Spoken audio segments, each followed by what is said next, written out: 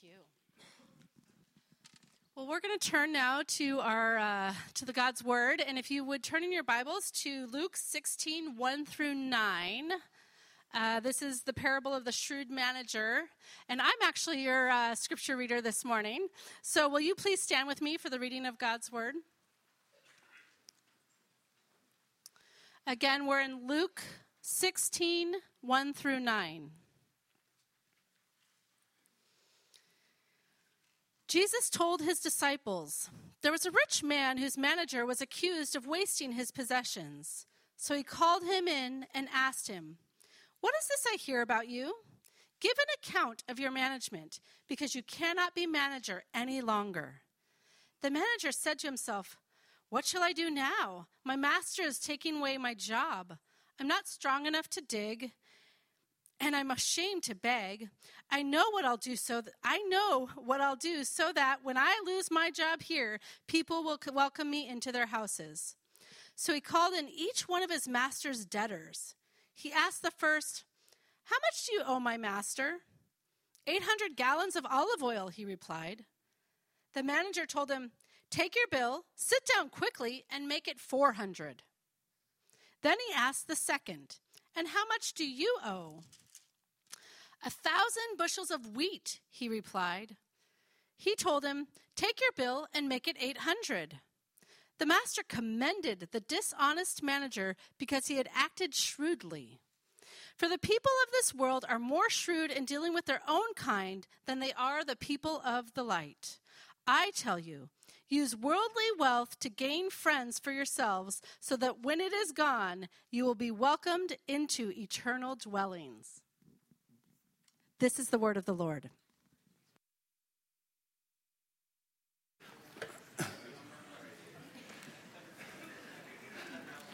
A passage that deserves no explanation. I'm going to close in prayer, a blessing on you all.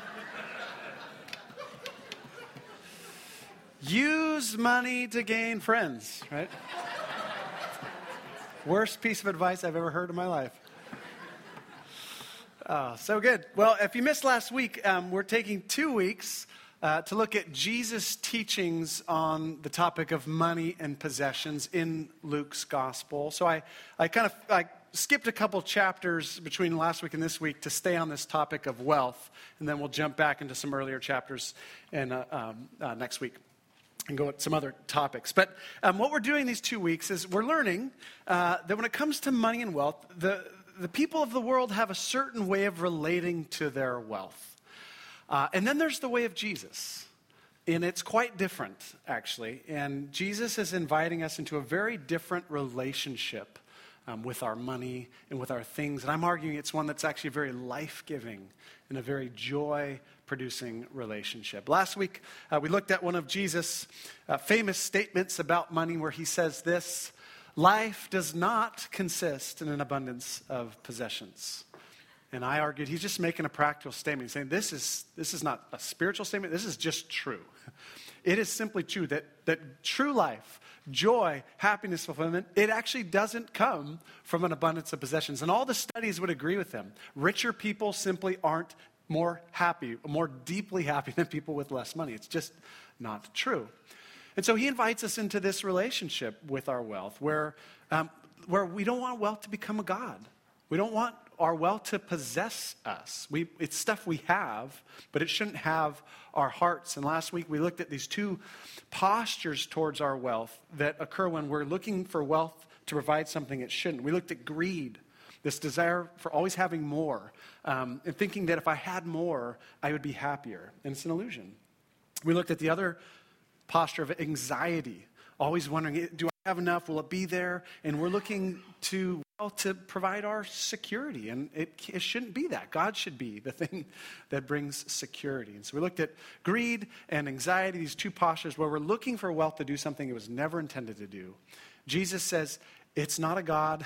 Don't let it be a God. It's just stuff. It's just stuff. You can't take it anywhere with you in eternity. It's temporary. It's just stuff. It's there. It's God's. And he's given it to you to bless you. And the posture that we were invited into last week, instead of greed or anxiety, was this posture of open-handed generosity. It's just stuff. It's God's anyways. He's given it to me, and I have the opportunity to use it to provide for myself, my family, and to provide for those around me, to bless and serve and love other people. That's the posture that Jesus calls us into. I challenged you to sell a possession and give the money away, or you could just give a possession directly. I don't know if any of you took me up on that. I hope some of you did. If you didn't, you have an opportunity this week to do that again. There happens to be a rummage sale. You can give it away and then buy it right back, and help kids go on mission trips at Grace. There's many ways you can do this. So today we look at this parable. It's an incredibly bizarre, of course, parable about this manager who is dishonest and takes advantage of his master's money and kind of puts his master in an awkward position so that he can secure his own future. And Jesus says, so you should be like that. Use wealth to gain friends, just like this guy did. And I want to talk through that and figure out what is he talking about. And what I would argue is really that the parable is all about open-handed generosity with someone else's stuff. That's really what it's about. And I think if we can understand that, we'll realize that's Jesus' posture about wealth. That's what we're being invited to do.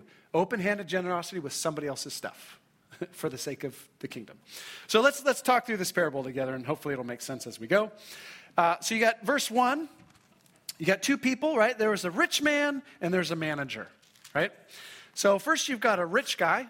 And let's say he's similar to the rich guy we looked at last week. Remember the rich guy who had this bumper crop and then he built bigger barns to store his stuff. So let's assume this rich guy is similar. In the first century, there's almost no middle class. You basically have people who own land and people who do not, right? So you have wealthy landowners and then the people that work for them or the people that are indebted to them. This guy has lots of land, we can assume, and he's a creditor, right? And he's got some people that owe him money. You find, in what they owe him, you can kind of get a sense of his land. Like in verse 6, someone owes him, in my translation, it says 900 gallons of olive oil. In verse 7, someone owes him 1,000 bushels of wheat. So we can assume this guy has a lot of land, and there are olive groves on the land. There's a wheat farm. There's wheat fields on his land. And he's got all these people who are working for him, of course, on his land. And that brings us to the main character, which is his manager, this person who he has entrusted to manage his land, manage his business. A steward, a manager, whatever you want to call him. In the first century, this manager could be an enslaved person who's the master's slave, or he could be a freed person. Either way, that's a possibility in the first century. But either way, he actually has a fairly enviable status in the first century. Oh, that's still up there, sorry. He would have an enviable status in that role. He has a significant job, of course. He's managing significant resources. He would live on the master's property, and it's a nice property. He has comforts that go with that. So he's got a pretty good setup in the first century. And so the issue in verse 1 and 2, where he's been accused of wasting his master's possessions, I think we can assume he has wasted them based on what we learn about this guy. Probably not just accused, probably guilty of this. And then he's going to be called to account and kicked out. That would represent a profound crisis in this man's life, okay? He's going to lose his job, of course, but he's also going to lose his home. He's going to be kicked out of this home. He'll be out on the streets. Back then, you're not, collecting unemployment or anything like that. There's no safety net in that day. So his social status is gone. So profound, life-altering crisis in his life. So, and he comes up with a way to deal with that. And before we look at his plan, I just want to, I've kind of already alluded to this, but I want you to ask yourself, how do you feel about this guy? How do you feel about this manager? Do you like him? Do you not like him? Why? Each way.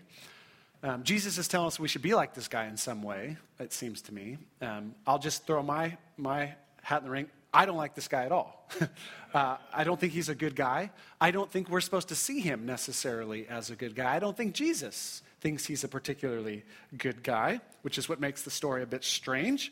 But let's just think about who this guy is. Verse 1, he's accused of wasting his master's possessions. Let's assume that's true. So he is either irresponsible, or he's incompetent, or maybe a little bit of both, right? That's what we know about him. And then his self-talk, I think, is really interesting. In verse 3, when he finds out what's going to happen, the manager says to himself, what do I do now? My master's taking away my job. And listen to him describe himself. I'm not strong enough to dig, and I'm ashamed to beg. Okay, so this guy he's maybe physically weak, or he's lazy. He's also really proud. He's not willing to put himself in a place where he's having to beg. So he's weak and proud. That's not a great combination.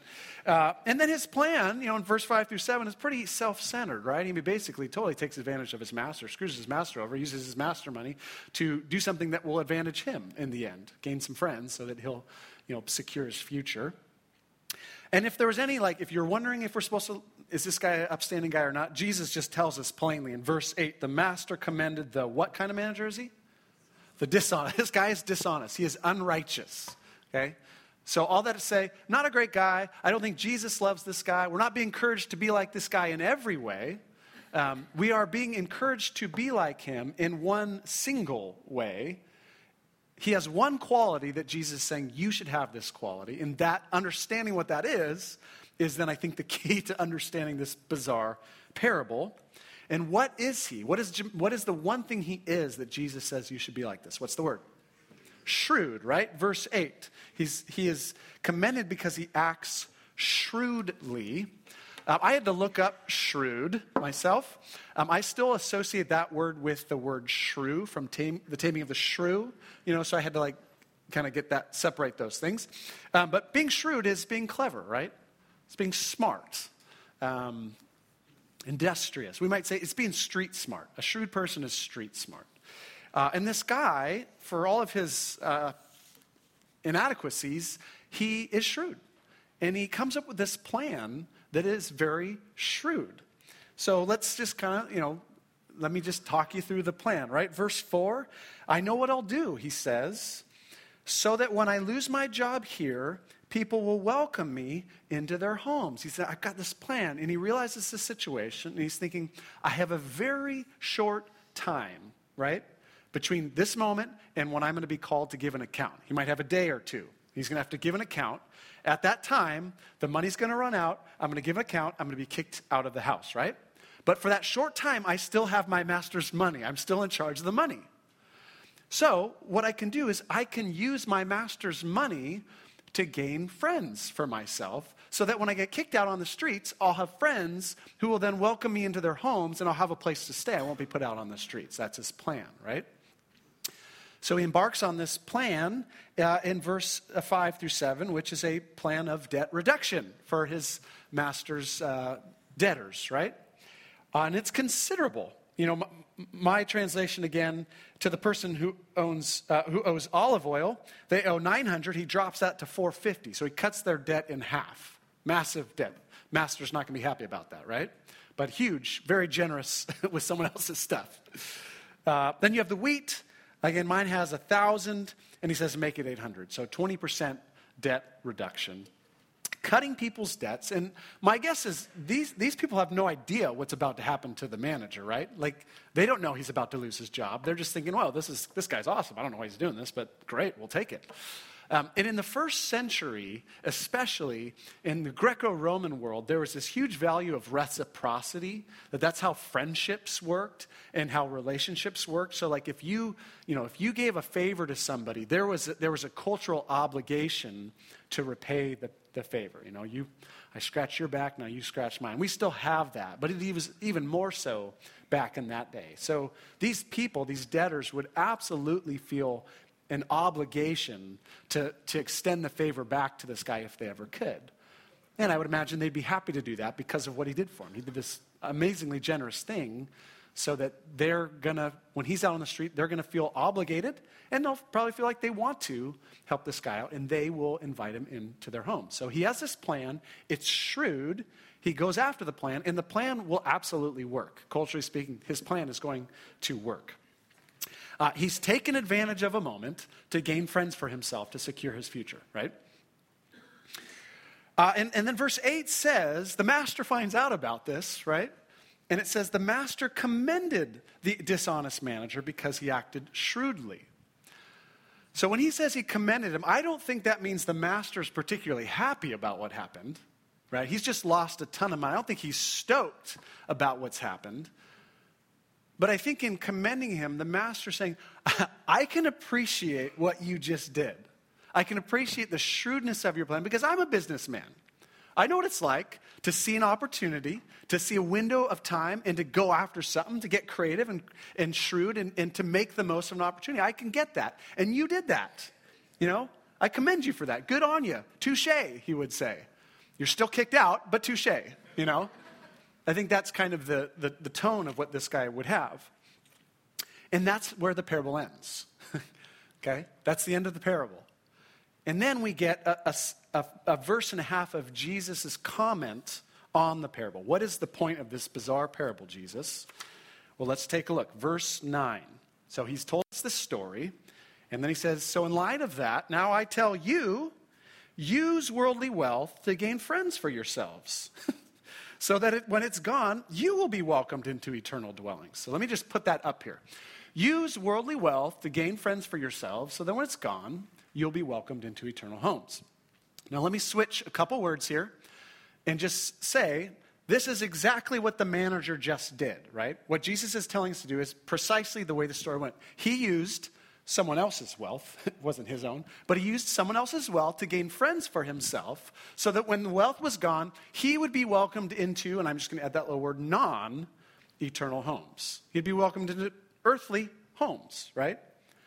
So Jesus is saying, I want you to do the exact same thing with one change.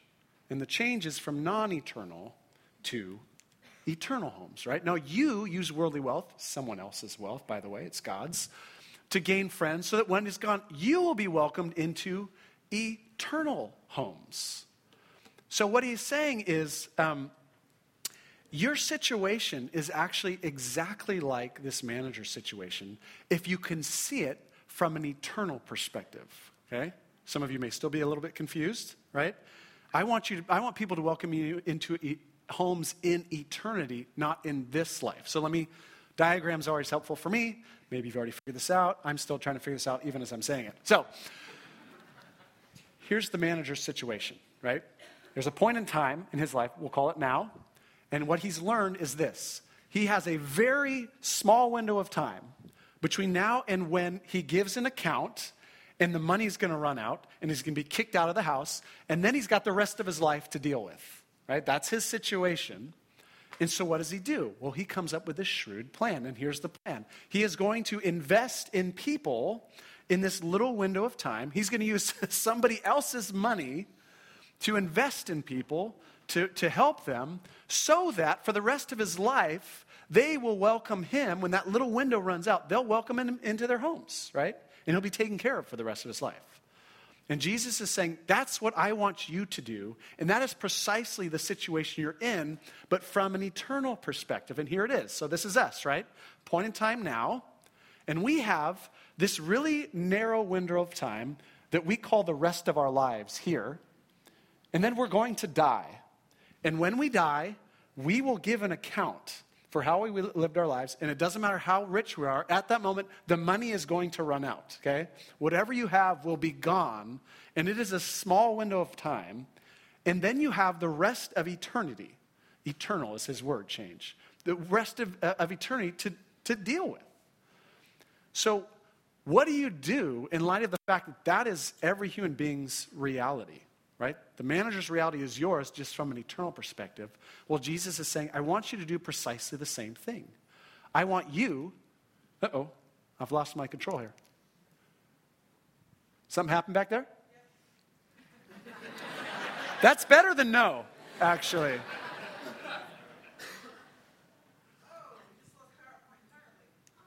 Oh, I was just coming to the big point. That's okay, we don't need it. Was it okay? We'll let it go. Picture that, okay? what do you do in that little window that's called your life? You invest in people. You use somebody else's wealth to invest in people so that when it runs out and when you die, when you come to eternity, there will be all these people welcoming you into their eternal homes. Now, the analogy breaks down, not that we actually, like, you're out on the streets until these people welcome you into eternal homes. I think he's saying, generally speaking, when you come to eternity, there will be all these people welcoming you there with open arms because of the fact that you used the master's wealth in this life to bless them, to provide for them, to care for them, to influence them for God's kingdom, so that they're there ahead of you going, welcome into eternity. We're so glad to see you because you made such an impact on us through the way you used your money, which was actually God's money in the end. Does that make sense? So the people there, let's just get like tangible. Use your wealth in this life so that when you enter in the new life, you have, for instance, your neighbor is there in heaven welcoming you, saying, thank you so much. Like you brought me into your home. You used your home your home was a very safe space for me. You brought me in. You shared meals with me. There was that time when I was going through a rough patch, my marriage. You brought me in, and you were just a safe space for me. Thank you for how you did that. Or it could be someone on the other end of the world. It could be a Fijian, right, who says, hey, you don't even know this, but you gave money to something that helped. I met this kindergarten teacher in my local, village, and I got taught the basics of math and English, and I met Jesus in that. And you don't even know this, but your money impacted me. You're part of the reason I'm here right now. It's so good to see you. Or we can think of like a Northrise student. So, you sponsored my 3 years of education, of college education, so that I could develop these skills and come to know Jesus better and impact my country. It is so good to see you. That is, I think, what Jesus is saying. Pretty cool? So it's this idea of investing in people now to make an eternal impact on them. And there's one other thing I want to say. Look at verse 8 again.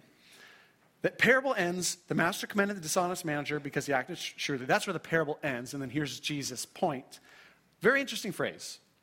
For the people of this world are more shrewd in dealing with their own kind than are the people of the light. Now, what does that mean? I think he's saying this. People in this world, they know how to be shrewd. People know how to see an opportunity in this life. And let's just think in terms of professional life or the business world. People know how to see an opportunity and take advantage of the opportunity to gain money or to influence people, to make the most of opportunities. People know how to do that in this world. And Jesus is kind of grieving. He's kind of saying, I wish the people of light, I wish God's children were as shrewd in dealing with their stuff as the people of this world are. I wish God's children would see the opportunities that are out there to impact people for eternity. And we're strategic and creative and thoughtful and as industrious as the people of this world are. And I think many of us relate to that. We're like, in our professional lives, we're strategic, we're creative, we're passionate, we know how to go after things. But when it comes to our spiritual lives, then we become like passive or just uncreative or lazy or whatever.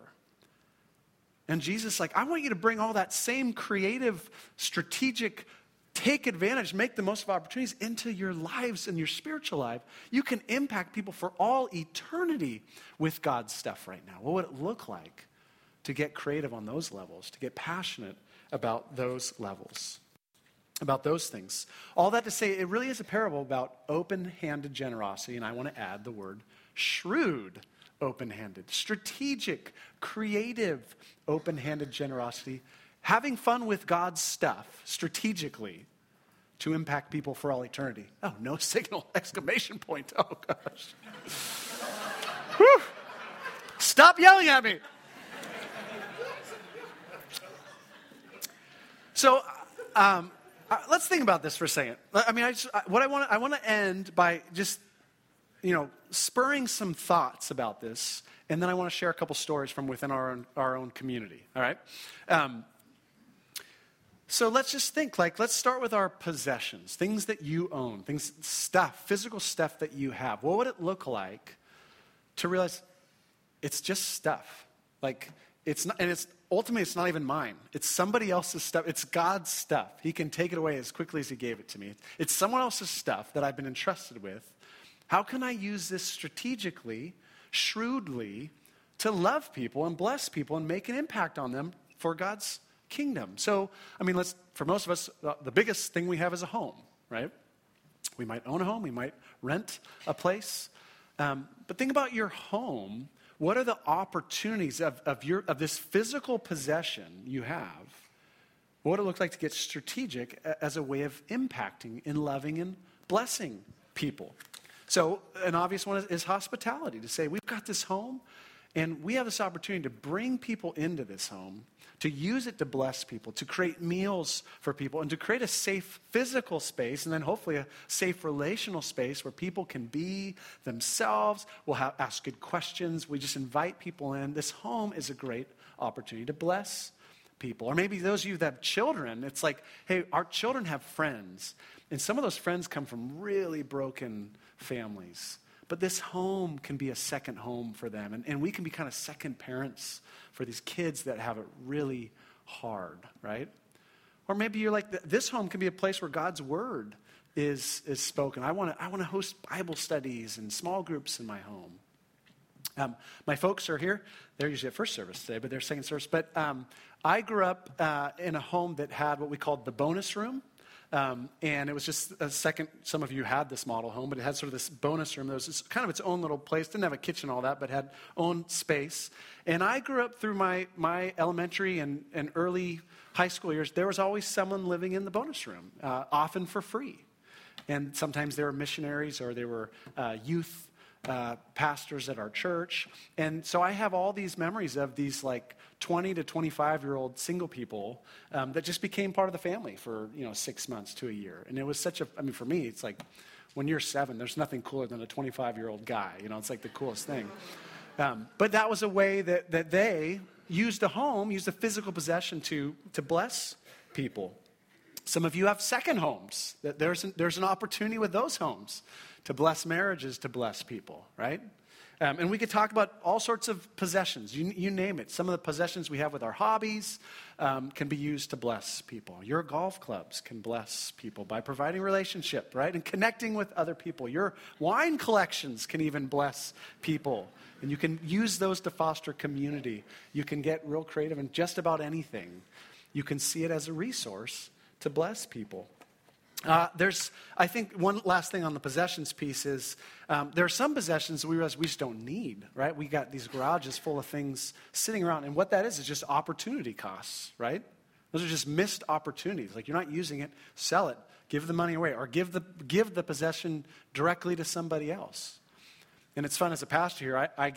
I'm privy to how some of you will give things to one another anonymously through the church. So cars have gone from one family to another, and this family has no idea what family gave the car, but they say, hey, we want to give this anonymously. And so there's beautiful ways you can do that. So possessions is a way. And then I think just thinking about our money, it's actually our liquid assets to consider. What would it look like to be strategic with those?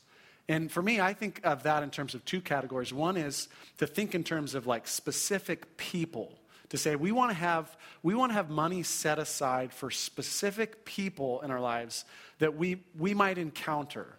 As we're living our lives in this church or in our neighborhood, that there are people that we know who are in need, and we have the ability to, in moments that we weren't planning on, this is not part of a monthly gift, but we can just, hey, we want to meet this need for you. And that can be as simple as taking a person out to lunch, paying for lunch, or it can be paying for rent for a couple months. Again, we have money pass from person to person in this church. Sometimes a person will hear about a need, they'll give it to the church, and then there's an anonymous gift. You do not get a tax deduction for that kind of giving, by the way. That wouldn't be ethical for us as a church, but it's a way to be anonymous. So I think it's having a category in your finances that is, in case we encounter someone in need, we can give very specifically, personally, tangibly. And then the other category that I think of is more in terms of the regular giving to causes and to organizations, right? And what I love about organizations is organizations can be shrewd for us. Like some of us, like, hey, I don't have the time to get shrewd and to think creatively about how to impact Africa, or how to impact those experiencing homelessness in Costa Mesa. But there are organizations who do that really well. They're very strategic. They're very thoughtful. And so I can give to them, and I can be shrewd through giving to them. And I think it's, as you think, whether you're an individual or you're married, as you think about kind of how what I give to, I think it's helpful just to think about the different kinds of organizations out there and how they each have a different value that is all good, and figure out what has God called us to. So like Fiji Kindy, right, or Northrise I've mentioned, that there's a huge value for education. Those are providing education, Christ-centered education. And some of you, like, education was a big deal for you. Like, you value education. So there's a ministry that's close to your heart. Or you have something like the Jesus Film that is just straight evangelism. We want people to hear the message of the gospel. And that's a different thing that many of your hearts will be stirred for. Or we have organizations like International Justice Mission. It's all about justice and holding criminals accountable, trying to help end slavery, sex trafficking in other nations. Some of you, justice is a core theme. Some of you, the poor and the needy is a big one. We're doing this huge Venezuela push right now, right? Giving children hope. And that's really providing very just physical, tangible needs to people experiencing huge level of trauma and poverty. So there's all these different organizations, and I think it's so fun to sit down as a couple or by yourself and go like, what do we get inspired about? Like, what is our story? What are our gifts? What has God done in us? And how would that maybe inform where we should give? Because the reality is God has given Dave Gunlock a certain amount of money. And a question I need to ask is, why did he give Dave Gunlock this money and not someone else this money? Well, I have certain passions and certain experiences that will probably inform where it makes sense for me to give, where I get excited to give. And I think that's what this is so much about, is like getting excited about this. It's not our money anyways, right? We get to give away God's money. Like that's a pretty great thing. I know none of us believe that, but that's actually theologically true. That's theologically true. It's all his. We were talking about this as a staff a couple weeks ago, and Mark made this comment. He was like, if I could have my dream job, I would work for a wealthy foundation where I just get to give away other people's money. I get to meet with these organizations, decide where the money's going to go to. And theologically, that's actually what we all get to do. I mean, we get to give away someone else's money. And we do it strategically, not carelessly, not selfishly, but strategically, thoughtfully, to try to make an impact according to how God moves us. So that's the adventure. That's the fun of this. That giving should not be a duty and obligation, but it should be this rich adventure of moving our own hearts towards what matters in the world. It's just stuff. It's not a God. It will fail you if you look to it to bring satisfaction. But as a resource, it's fantastic in terms of being able to bless people and help people. It comes and goes. Hold it loosely, comes into your life, provide for what you need, and then give it away and invest in eternity, in people. That's the message. All right, so I'm going to close with two stories from within our own body here, people who are here today. It's kind of weird to share your own giving stories up front, so we just decided to do it anonymously. But I reached out to these people. I initiated this, and they were gracious. So I want to read to you two stories. Hopefully you will find these relatable and also inspiring. All right, story number one. Both come from couples, married couples who both have kids. Story number one. Our journey in generosity began when we were newly married and went to an event in Keystone, Colorado. There we heard a couple share a story of their decision to live on a certain amount of income and give God the rest. God blessed them with millions, and they have been faithful to this commitment for over a decade, okay? So let's just say they hit that. They said, I'm just saying $200,000. That's what we're living on. The rest has been given away ever since then. We also heard stories of people living on 50% of their income and giving half of their salary to God's work. We walked away inspired to give radically someday in the future. Once we started to make more income, however, the culture was telling us to buy a house and nicer cars. We did those things, but it actually brought us to a place where we faced more stress about our finances and weren't able to give like we wanted to. For me, this is the husband speaking, Jesus' statement, where your treasure is, there your heart will be also, was really impactful during that time. He doesn't say where your heart is, there your treasure will be also. It's the other way around. Your heart follows where you've decided to put your treasure. I realized through that teaching years ago that I had put my treasure into a car, a really cool, fast car. And that was where my heart was. I've got to tell you, it was really hard to sell that car. But we did it, and it actually did something wonderful in my heart. It freed up my heart to desire the things of the kingdom more, and freed up our finances to give more. At around that same time, we committed to giving the largest gift we had ever given, $10,000, in addition to other commitments that we had made during the year. We felt that the Holy Spirit had awakened our hearts to the need for the gospel to go to the ends of the earth, and our money was growing to further that exact need. We honored that commitment, but little did we know that would be just the beginning of much more challenging commitments. A few years later, we attended another event that challenged us to consider giving from an eternal perspective. We committed to giving a number that was high for us, but something that we could probably do if we budgeted more frugally and planned ahead to accomplish it. We both went to bed that night feeling a little unsettled. The next morning, the speaker, also unsettled, challenged us and many others to give not just out of our comfort zone, but to consider giving a gift that the Holy Spirit was telling us to give out of our hearts, not just with our heads. The speaker himself gave significantly more, and the Holy Spirit awakened us to give much more than we had committed the night before. We weren't even sitting together at this event, but came up with the exact same number apart from each other, which was $30,000, that we both felt the Holy Spirit had told us to give that year. We had no idea how we were going to come up with that money. Well, God had a plan, even if we didn't. Out of the blue, we got a call and a job offer with a much higher compensation package that seemed like it might be an answer to the prayer. It was. Without that job, we wouldn't have been able to honor that commitment. After God provided this answer to prayer, we decided to double what we gave the year before. We wanted to increase this amount every year. But it is a daily struggle against the culture and against our own hearts desiring the things of this world. Some of our first world struggles are that we've put off buying a home, put off saving for retirement, and we drive cars that are over 10 years old with 200,000 miles on them. But in comparison with the joy we feel in giving in these ways, our first world problems seem insignificant. We feel like through it all, God has been faithful and has continued to bless us. God has a way of continuing to open up our hearts. We are now continually seeing ways we can invest in God's kingdom instead of creating our own kingdoms on earth.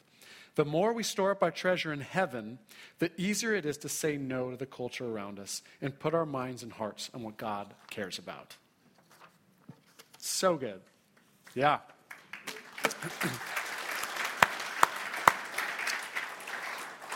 And here's story number 2. Let me start by saying my wife and I are spenders. It comes naturally to both of us, and we've always felt quite confident and gifted in it. Many marriages benefit from at least one spouse tending towards responsible fiscal behavior, but not so with us. We brought debt into the marriage and jetted off on our honeymoon excitedly with this wisdom from a friend in mind: if you don't come back from your honeymoon with a ton on your credit card, you didn't do it right. Who could argue with such wisdom? Certainly not us.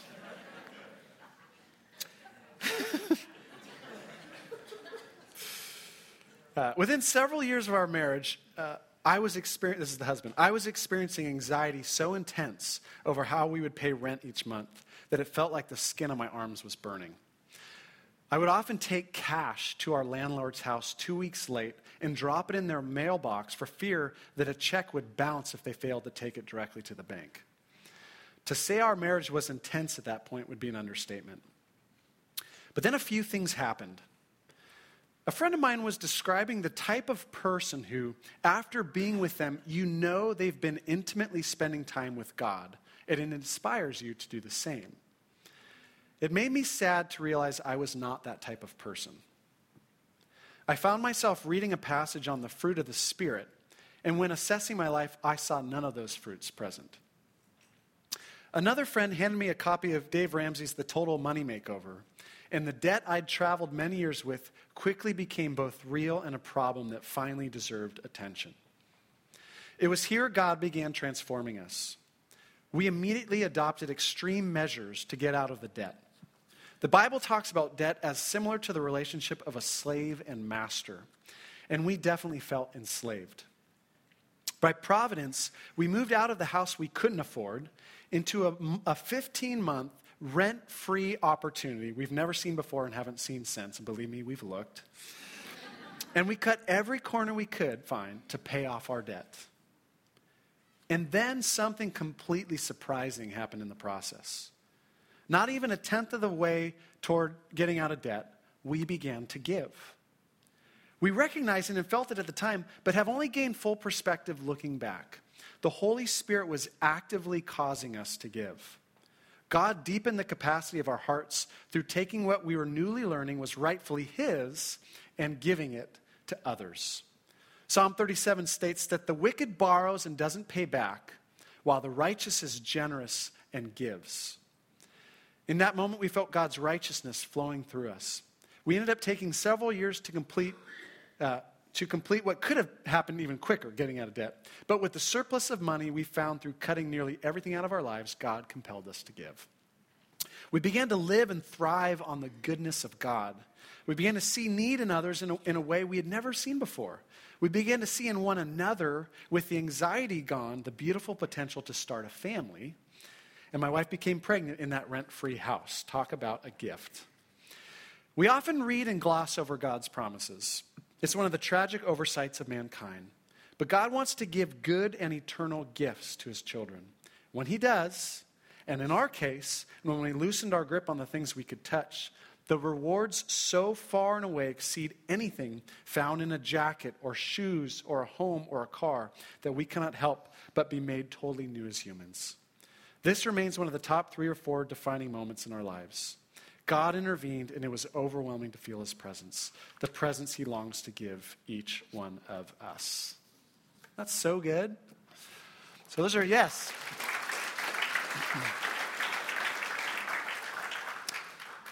So there's the call. It's just stuff. It's not even yours. It's just stuff, but it's a great resource to invest in people, to use and bless others. So I just want to invite you to consider what are the next steps that God has for you. To sit this week by yourself or with your spouse if you're married and go, what is God calling us into?